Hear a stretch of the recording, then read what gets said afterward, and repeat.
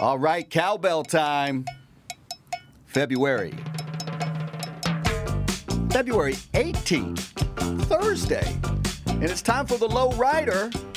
Here's Riggo. It is the low rider indeed. I'll tell you what, Todd. I've got just dawned on me, and I had to chuckle.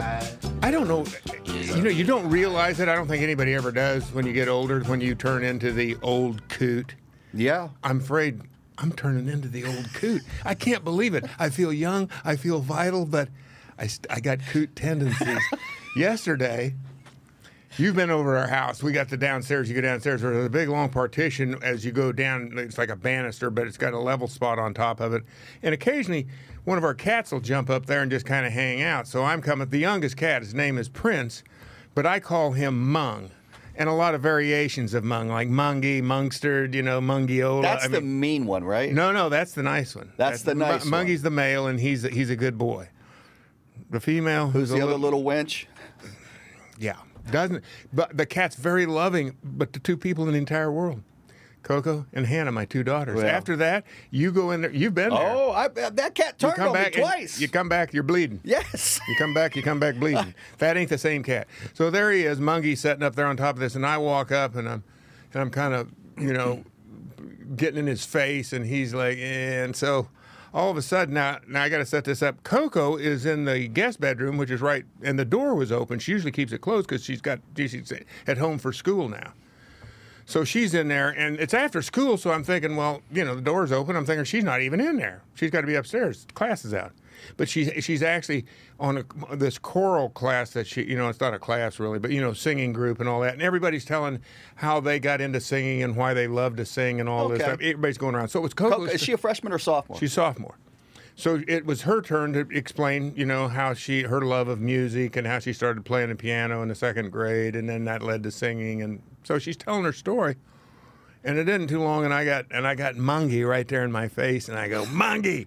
And, I probably said it a bit louder than that. And then I said it again. I go, Mungie, the meatloaf! From Wedding Crashers. No, it wasn't Wedding Crashers. It was... it was Wedding Crashers. It was Wedding Crashers. Yeah, Wedding Crashers. With Will Ferrell. Yeah, he's the one who goes, Ma, the meatloaf! Meatloaf! So your voice does tend to carry. Yeah, and so, Coco comes running out, but she had to wrap it up real quick.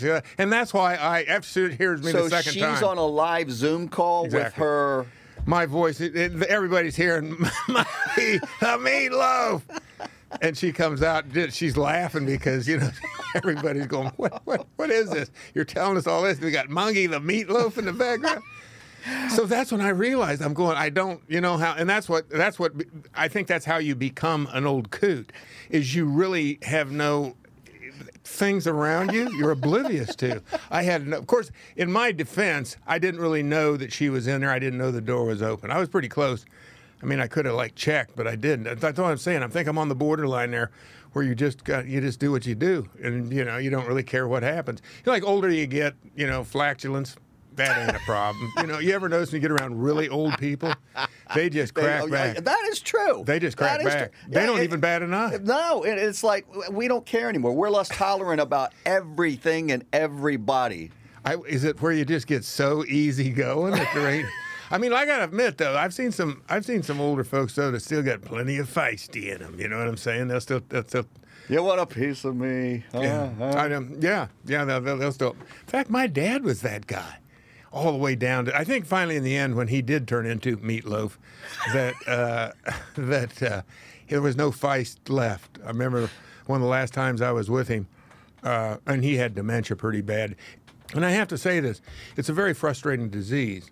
And I think, I don't know for the participant or the person with dementia how frustrating it is. I'm sure it is in the beginning, but after you get finally lost in it, I would guess it's like, just being on an acid trip or whatever. That doesn't scare you, I guess. It's just like, whatever's, you make out of it whatever you want.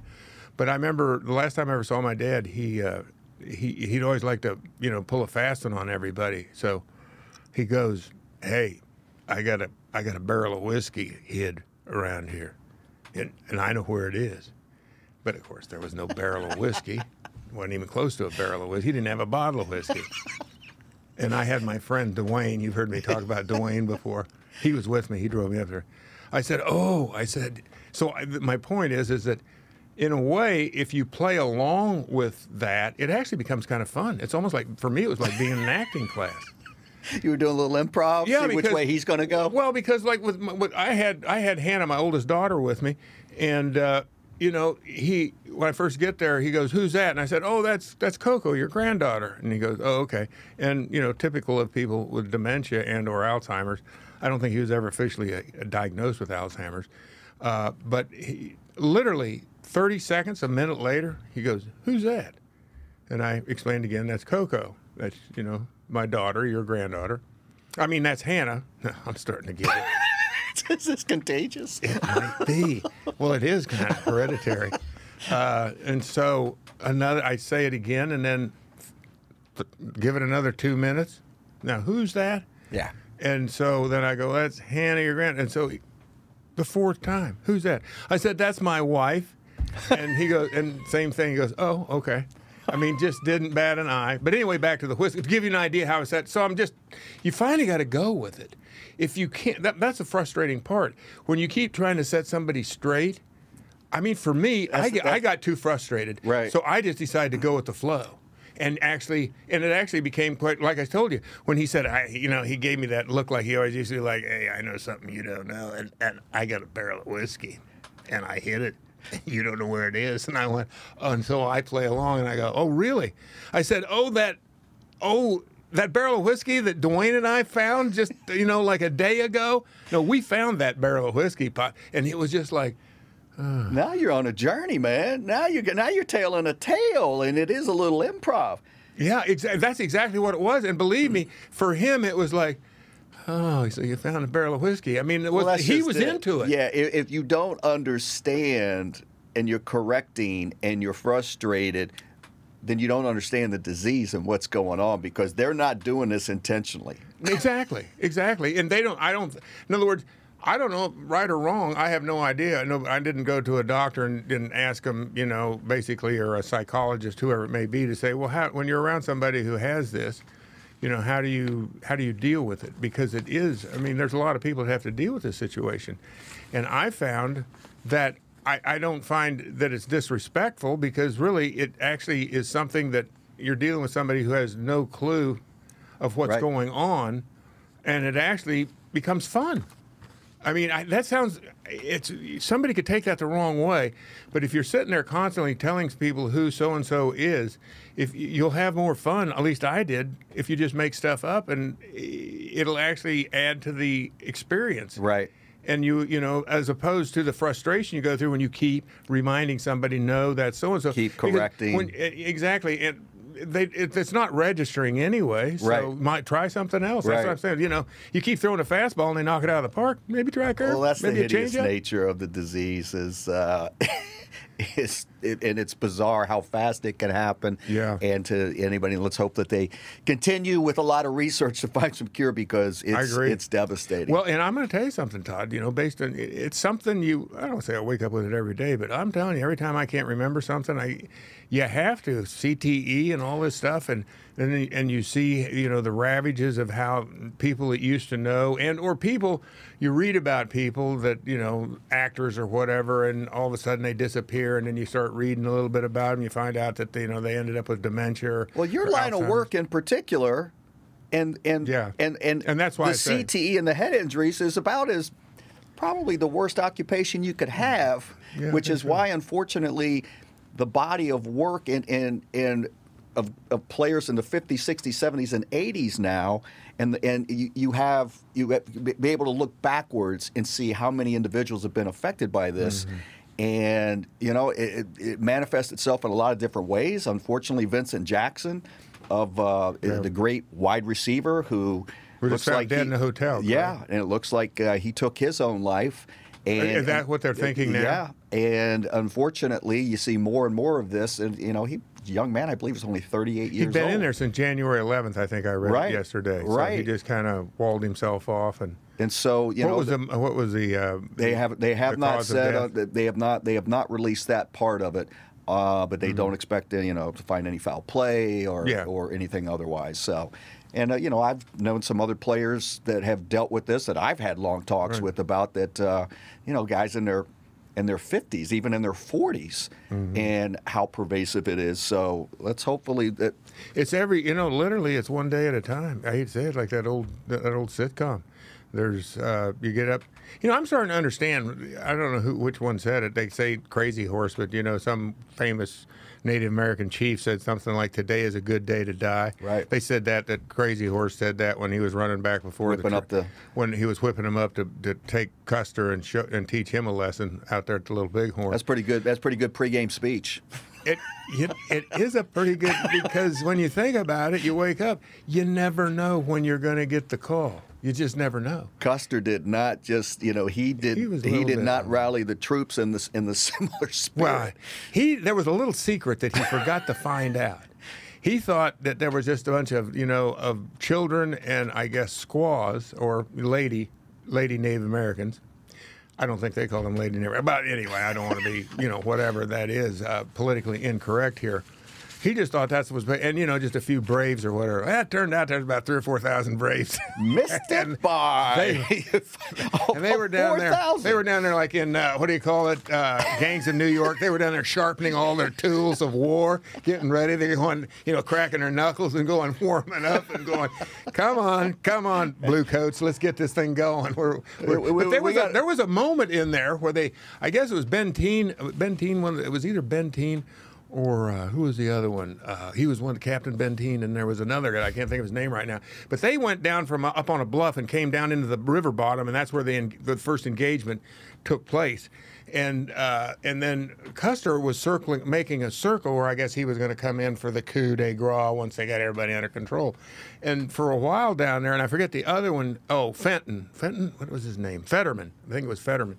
He was to circle around way back behind him and cut off any kind of a retreat. So they were going to, I don't know if it's a pincer move, I'm not Mr. War College here. But anyway, they get down there, and in the very first skirmish, it was touch and go. That they didn't really know, you could, blue coats, 6, Native Americans 3. Oh, no, check that. Native American just scored a touchdown. They're up 10. So this really was this original Dallas, Washington. It really was the original Dallas. So in the first quarter. And so, they're going back and forth, and I guess that's when Crazy Horse says, we need a little extra. I got to get him to reach down and get that little bit extra that everybody has, and that's when he goes, he's riding back and forth in the middle of the skirmish. This I was told by, because I happened to be on vacation, and we drove in there to actually saw the hill. Wow. They've got all the grave markers and all that where everybody fell on the side of the hill. And then they give the Park Service, and they tell you the story of how it all happened that day. And so I'm kind of reciting all of this from memory, which was about 20-some years ago. But anyway, where was I on the story? They've got it going back and forth. Custer. He's whipping them up. Crazy Horse. He gets out in the middle and supposedly rides back and forth. And nobody can even hit his horse. But then sometimes they always thought that he was from up above, like he was the Messiah, the Native American Messiah. And he tells them today's a good day to die. And like I said, I'm not sure but that's what the Park Service said. And all of a sudden, it was like everybody went into overdrive and just, sent Benteen. I think it was Benteen kicked his butt and went up the hill. And then they just came around and crushed the Custer out. That was it. It was over with. They did a hell of a job. Now I get goosebumps telling that story because they say back then, but this doesn't make any sense to me. It was in the wintertime. That's why they left. That's why they left the reservation. There was nothing to eat. Basically it was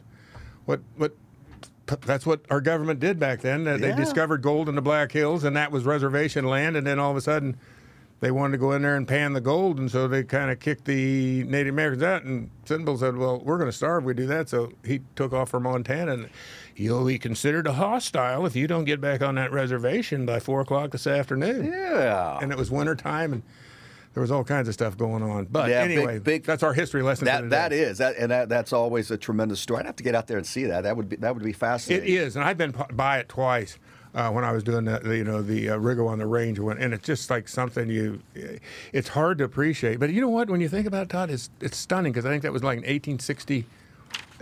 No, 1873 or something like that. Mm-hmm. You think about it, that's not that long ago. No. It's not that long ago. No, really. I always do this thing with my age where I go as old as I am, go back to your birth and go back that far. Mm-hmm. And it kind of gives you an appreciation where you, depends on how you look at things. I mean, it depends on the day. Some days I feel like, well, I'm 71. That's a long time. And then sometimes I go, God, it just seems like I was pooping in my diaper. You know, it's like, what happened here? It's kind of the circle of life. We're all going to be pooping in diapers again. That's another good point. Excellent point. I think that's basically telling me I got to get some work because I have too much free time. Well, anyway, what about this weather? What's going on with that? Well, it is winter. It is. Well, it is winter, but we are in the middle. I have to say this. I think they set a record, and I haven't seen it. I haven't been able to talk to my younger brother. Do you realize yesterday morning in Centralia, Kansas, guess how cold it was? 5 degrees.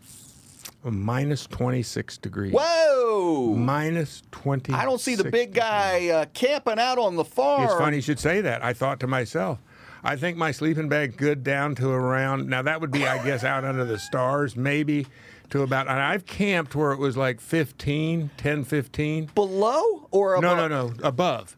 So I'm thinking, minus 26, I might have had to go, I think I got to go get in the car and start the car. And hope the car started. Yeah, I mean, you're talking hypothermia and some bad stuff if you're out exposed in those type of, I don't care what kind of, just saying. Oh, no. There's stuff you could easily, I don't say easily, but I don't think that'd be anything to get too worked up about. I don't know.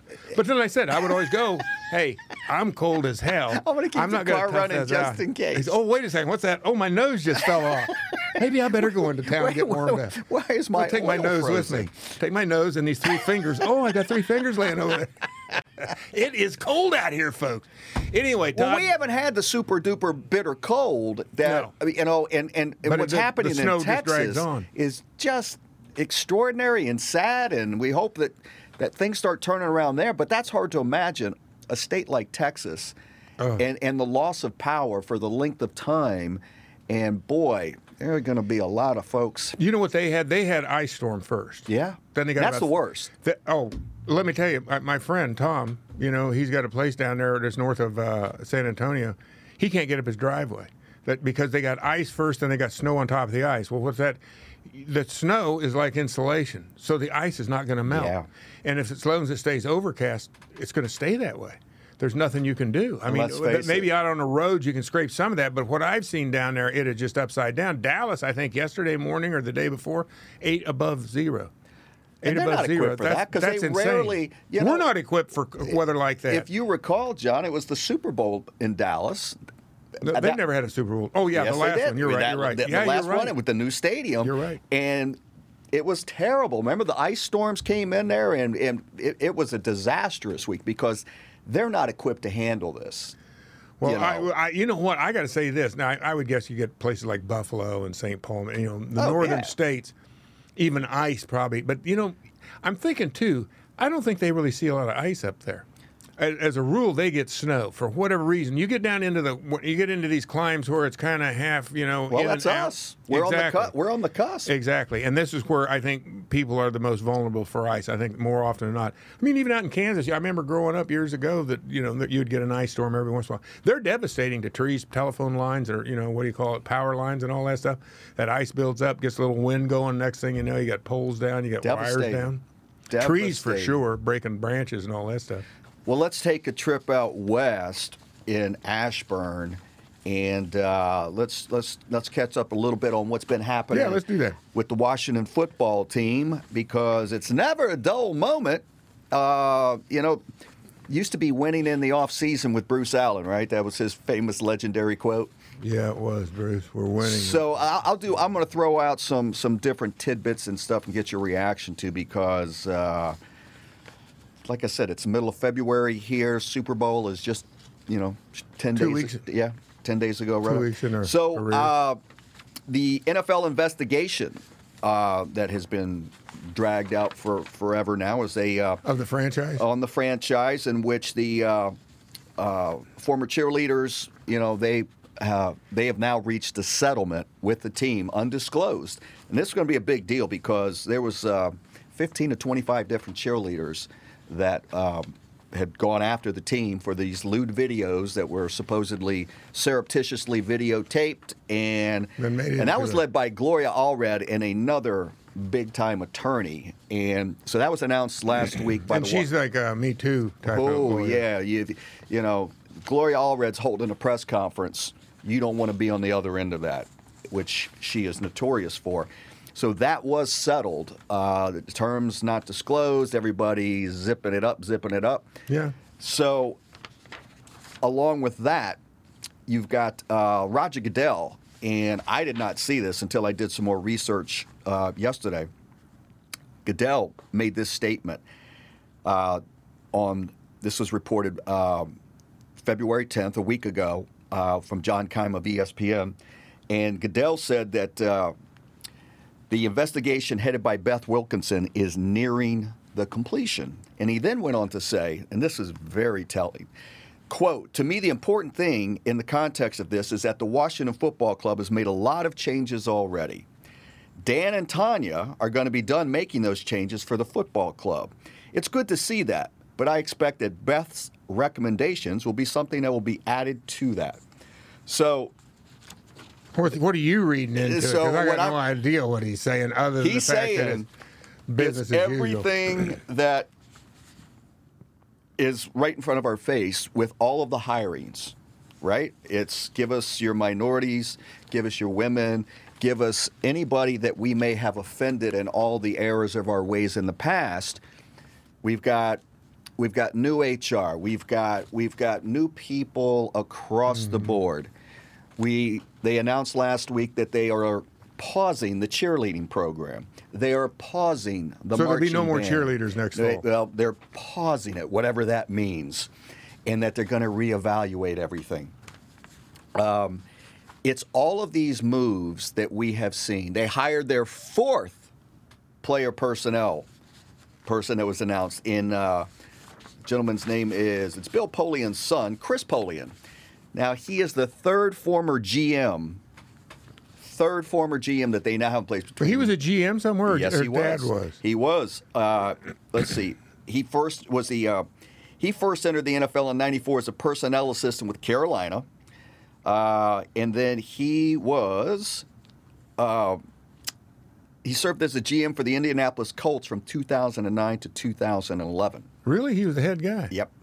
Okay. So that's three GMs now with Marty Herney, Martin Mayhew, Polian, and Eric Stokes, who was the former director of pro personnel. He is the senior director of player personnel. Polian took Stokes' job. So now you got four cooks. You got four cooks in the kitchen. I don't know what to make of that. It seems like they actually they have more coaches and player guys than they do players. Well, you know what I'm saying? That it's like who makes it? And yet, I guess Ron Rivera is still in charge of everything. Well, let's go in the totality of it all, John, because with all these moving parts, the team name. So they did what they did at last year that was forced. That was driven mostly, though, by, I believe, Fred Smith and maybe all the sponsors. Huh? And all the sponsors between, they flat out said, change the Nike name or we're to pulling FedEx to all of them. They all ganged up and said that or else. So it wasn't out of any goodwill or otherwise. No, clearly it wasn't. You've got the one sexual harassment lawsuit that was settled. Years ago, years ago, it's sealed. And well, let me say this now, and which kind of interesting, and I don't know which way. That was I think it was 2010 is when that incident. Right around there, it's in that time So period. you're talking close to a decade ago, right? So I don't know if you're sitting there and you're Roger Goodell and you're looking at, and let's say it comes back and everything, they find out that this was serious sexual. I don't want to say assault, but harassment. And this is the same thing that caused the Carolina Panthers franchise to come up for sale. Jerry Richardson was accused of this in his office, but I guess his was recent. It wasn't something that was I don't know actually. So I shouldn't say that. I'm just guessing that that's what it was. But I'm wondering, is this where you let somebody because you've made all these other changes? In other words, that's where ultimately is there a chance that the franchise could be up for sale? Basically, is what we're getting, where this thing could have been headed, or possibly is, or possibly not. Well, with all these satellites out here orbiting that I'm pointing out to you, that are real, that are alive, that are in play, that have been in play, that continue to be in play, haven't even got to probably the biggest yet, which is the minority partners that own 40% of the team. Yes. And Dwight Schrute, Rothman, and your guy Fred Smith, and their hostile takeover, or attempt, if you will, and the nastiness that has come with that and what's being played out. So this is at the highest levels of the league, and it's an embarrassment for the league, and it's the last thing the league wants. But so we haven't talked about anything on the field at all, with the exception with the front office, which again, so complete makeover. Complete makeover. So all of this is the window dressing for the ownership to continue to own this franchise, in my opinion. That these were all, they were on double secret probation. Yes. 21, 22 years of this is what we are, this is what we got. Forget the product on the field. Off the field, we're definitely not winning, and possibly illegal behavior and otherwise. Well, to me, there's a couple things going on here. One is it really all? I mean, if you're a fan, I would guess. And now this is what's strange. I have to believe the fans that tuned in during my era, and my era ended in '85, but the golden years lasted until the early '90s. Call it '93 with Gibbs' first go around here. And that was the end of it. Then Norv Turner came in for 7, 8 years. Well, Pettibone and then Norv, and then yeah. But it basically, let's call it. It was about a 10, 11-year run, 82 to 93. Exactly, and it was about a 10-year run there, and that's what people remember. Most of the people that were fans back then, I mean, certainly when you look at the younger kids, that's 40 years ago. So if you were a teenager, you're 60 years old now. Somebody that really you were into, you're a good 60. Give a little bit more. We'll say 65. Maybe you could go down to 40, but I don't, because you see the different marketing strategies the NFL clearly going after more women nowadays. I mean, I think that's in their the demographic. 100%. And and the younger crowd, the millennials, and all that. So, I guess what I'm saying is that the people that were fans of the team when they were, by the old name, that. I think a lot of those fans have matriculated on down and have gone. And they know that. And exactly. And you and I know this, doing this for the length of time, because you've never really not broadcast. I mean, you've been loosely associated with broadcasting since your playing days, right? Well, even when I was playing, I had the John Riggins show on Channel 7, ABC. And so with that, and they know that. Listen. The league is the slickest Madison Avenue researched, and that's why, Look, Todd, I don't mean to cut you off, but you got to, I mean, I've always looked at it like this. Now, not everybody does, but it's entertainment. Right. It's entertainment, plain and simple. And it's television. You're in the television industry, which is not a far stretch from Hollywood. It all gravitates around things. The same people that do Hollywood and promote movies and all this stuff, and, right. and the agents that are with the star, it's the same thing over here. I think there was a little bit more separation, but I think the waters have been muddied so much, they've all run together where it's the same medium. It like I said, it's entertainment. And clearly, the NFL's got some of the best marketing people going in the country as far as how to promote their product, what they need. And I'm guessing, I don't know, because it's hard for me to think that way because I am an old coot. But, if you're an up-and-comer, you know what the younger guy wants. And all these changes are made with the diversity hiring, with men, with women, and of course, the other diversities, ethnic groups that you've got hired here. Clearly, this is a play that now, from out of nowhere, from basically, you're turning a sow's ear into a silk purse, because the image of this team was, and this is what the NFL sells. And this is, though, where the rubber hits the road. You do all this stuff, you spiff it all up, you give it a makeover, but you still have to win on the foot. I mean, if you're a fan, the actual, I really honestly don't believe that, I could be wrong about this, I have no idea, but a fan that enjoys the franchise and they want to see their team win. And I honestly, I don't know, and you hear all the talk of, they need more diversity in the NFL, but I'm thinking, Well, if that brings Winning. winning, but without winning, you have nothing. And so that's what I'm saying. Where this is, like you said, I think more of an effort to say, hey, look, we had it wrong without saying we had it wrong, and we've made a lot of serious changes here. Give us one more chance. But like I say, the pressure then is what's going to happen down on the field. But this is to save the franchise from going someplace else. I'm guessing that's what this is all about. That's where I agree with you on a number of points relative to the NFL realized this isn't a 40-plus audience anymore. That ship has sailed. They're getting old. They're dying. The future is younger. Yep. It's digital. Kids aren't playing football the same way, so they have got, women are a big part of this, and it has been an initiative there for years, and you're seeing the results of that. Every year, women's viewership is going up, and that's part of their future.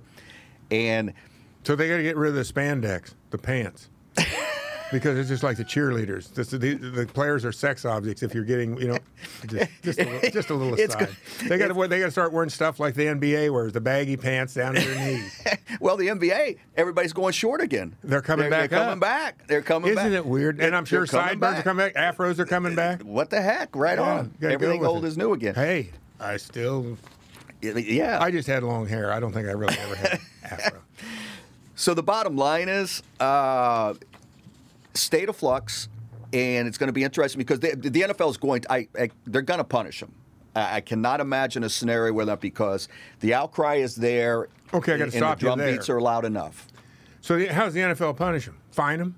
Fine them and take away draft picks. That defeats the purpose. That's the part I don't get. We're not here to reward you or make it even or fair. A punishment, we're going to take something away from you.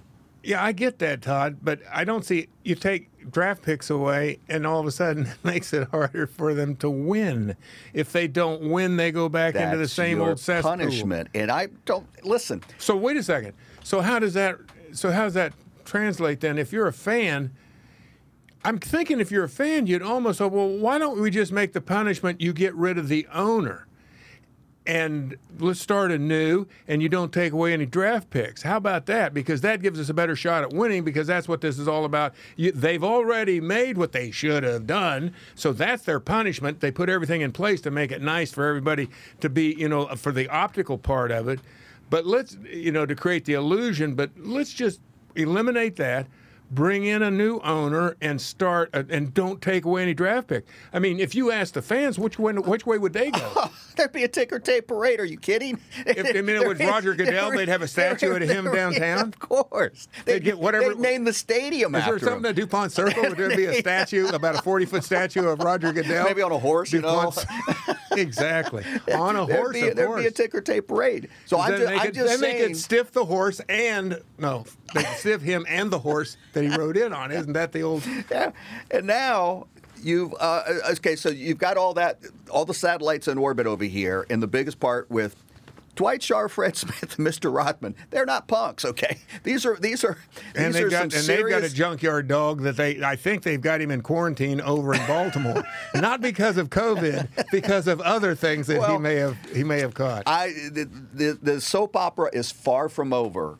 And so now let's go. I guess ultimately this is on the field. And Jeremy Fowler of ESPN, he now reports that that Alex Smith wants to play. I know. And realizes that his ability to play probably does not include Washington for where they are as a franchise. And he's going to be 37 in less than 3 months. 37. I don't know. I was riding over here thinking about that, and I don't want to criticize Alex Smith because, obviously he showed a lot of game, moxie, whatever you want to call it. Other people would say he showed a lot of stupidity. It depends on which camp that you're in. I prefer not to tell you what I think, really down deep, because you don't know. Everybody's different. I know if had it been me, my cleats would have been hung up 2 years ago when the leg was snapped and I started going to and they're sawing on my leg constantly. I'm going, I don't think I need to be. Which operation, number 11 or 12? Because he had 17 or 18. I think number 2 would have been where I would have logged in and said, check. Especially when somebody came in and said, they still got to pay you $71 million. And I go, okay, 71, and let's see, 71 and 240 million. That's $310 million. I think I'm good. I think I'm good. I think I'm good. Hey, NFL, thank you very much. I've got $250 million to play with for the rest of my life. I'm going to be fine. Why do people do this? I just don't. I mean, I think we talked about it a little bit last week. But it can't be the locker room, although that's a lot of fun.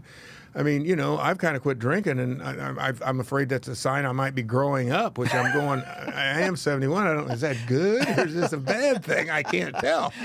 But clearly, Alex, what do you hope to accomplish? Where do you hope to go? And this, you hope, against fate probably that somebody kind of comes to their senses, if you will. How can he help a team? Does he just want to be around a team? My God, you're young. You got a young family. You got all this money that, obviously he's a sharp guy. And I'm sure that, he doesn't need the money, I'm guessing. And I could be wrong about that. Mark Brunell, he went belly up, and this guy made tens of millions of dollars. We don't know that. Is that a possibility? If that's a possibility, okay, I got to shut up. But if that's not, and I don't think it is, I would guess it's not, I just got to go, what are you trying to prove? Because when you came back last year, you weren't very good. You really weren't. And I think, I'm not saying that he's one of those guys that never got in the right situation at the right time, because I think he's a decent quarterback and he could have had a lot more success than his resume will ever show.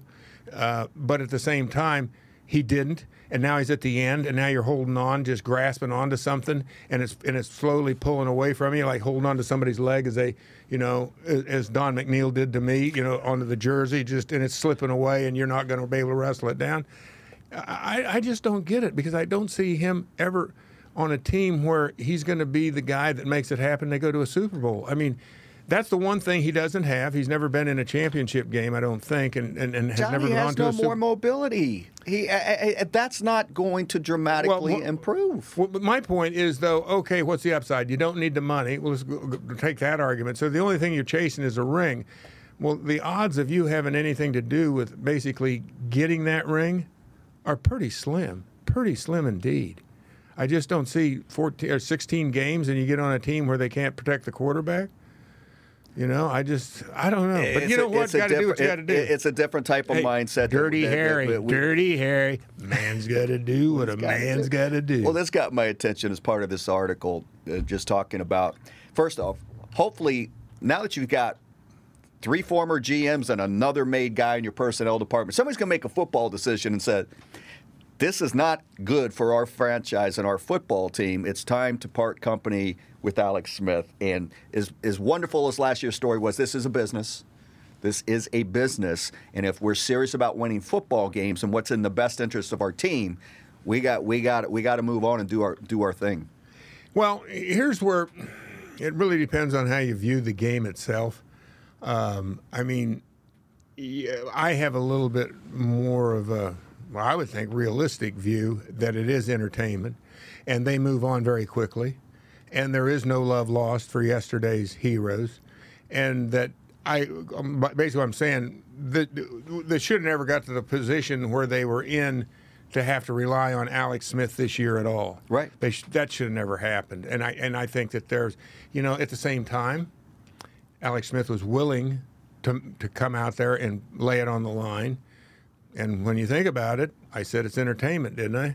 What makes a better Hollywood story than the guy coming back from all odds to come out and conquer? That was a story the NFL sold constantly, not just this team, but the NFL. And so, and they can, they can play to the dedication and the love of the game and all this stuff, which in his case, I guess it has to be true, but I'm sitting here kind of going, Alex, did anybody tell you? They don't care. They just don't care. You're a great story to them, but Alex is smarter than me. He probably knows all that and still says, yeah, but. It's back to exactly what you just said. And as much as we don't want to believe it or in denial, in the old school of it is blood and guts and leaving it all out in the field and love of the game and all that. It's not.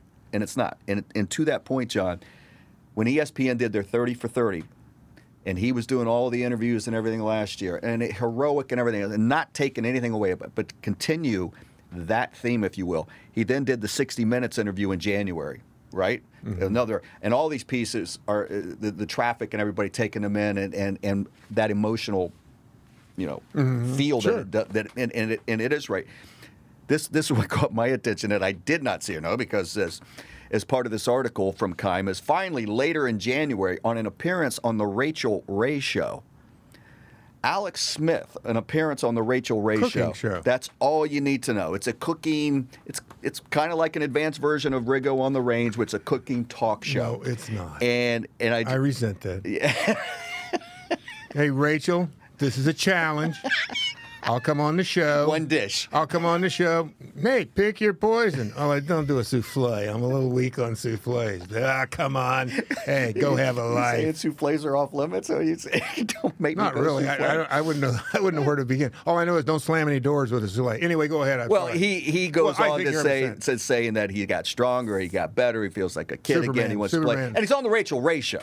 Okay, so you're doing the tour, and this is. You've always talked about quarterbacks in a different type of mindset. Well, exactly, and he obviously, and I, what come to mind while you were saying all this stuff? He's going to run for office. That's what this is all about. Has to be. You build up your brand as much as you can, and that's exactly what you see going on. I'm putting myself in that situation. Me doing a 30 for 30, I don't think so. Now, if I got that kind of money, it's like, hey, but this is my mindset, okay? Right, it's like, I get paid to play football. I don't need any. I don't do advertising. Don't need any of that stuff. I don't think. Then again, who knows? More money? Oh, okay. Well, maybe I could do that. We're talking about, I get $1 million for 30 seconds. I think I can handle that. My point being is that he's a made man. So at this point in his career, still keeping the football saga going. Where else would this go? In other words, you build your brand up as much as you can, and that's through publicity, get your name out there constantly, hearing your name. The next thing you know, you run for Congress or something. I mean, honestly, I think that may be where this is headed. That or broadcasting. The other leading prevailing thought, and this makes too much sense, and people have already connected the dots in a big way, is for him to join Urban Meyer down in Jacksonville. They're going to have Trevor Lawrence, and for him, Urban Meyer was his coach.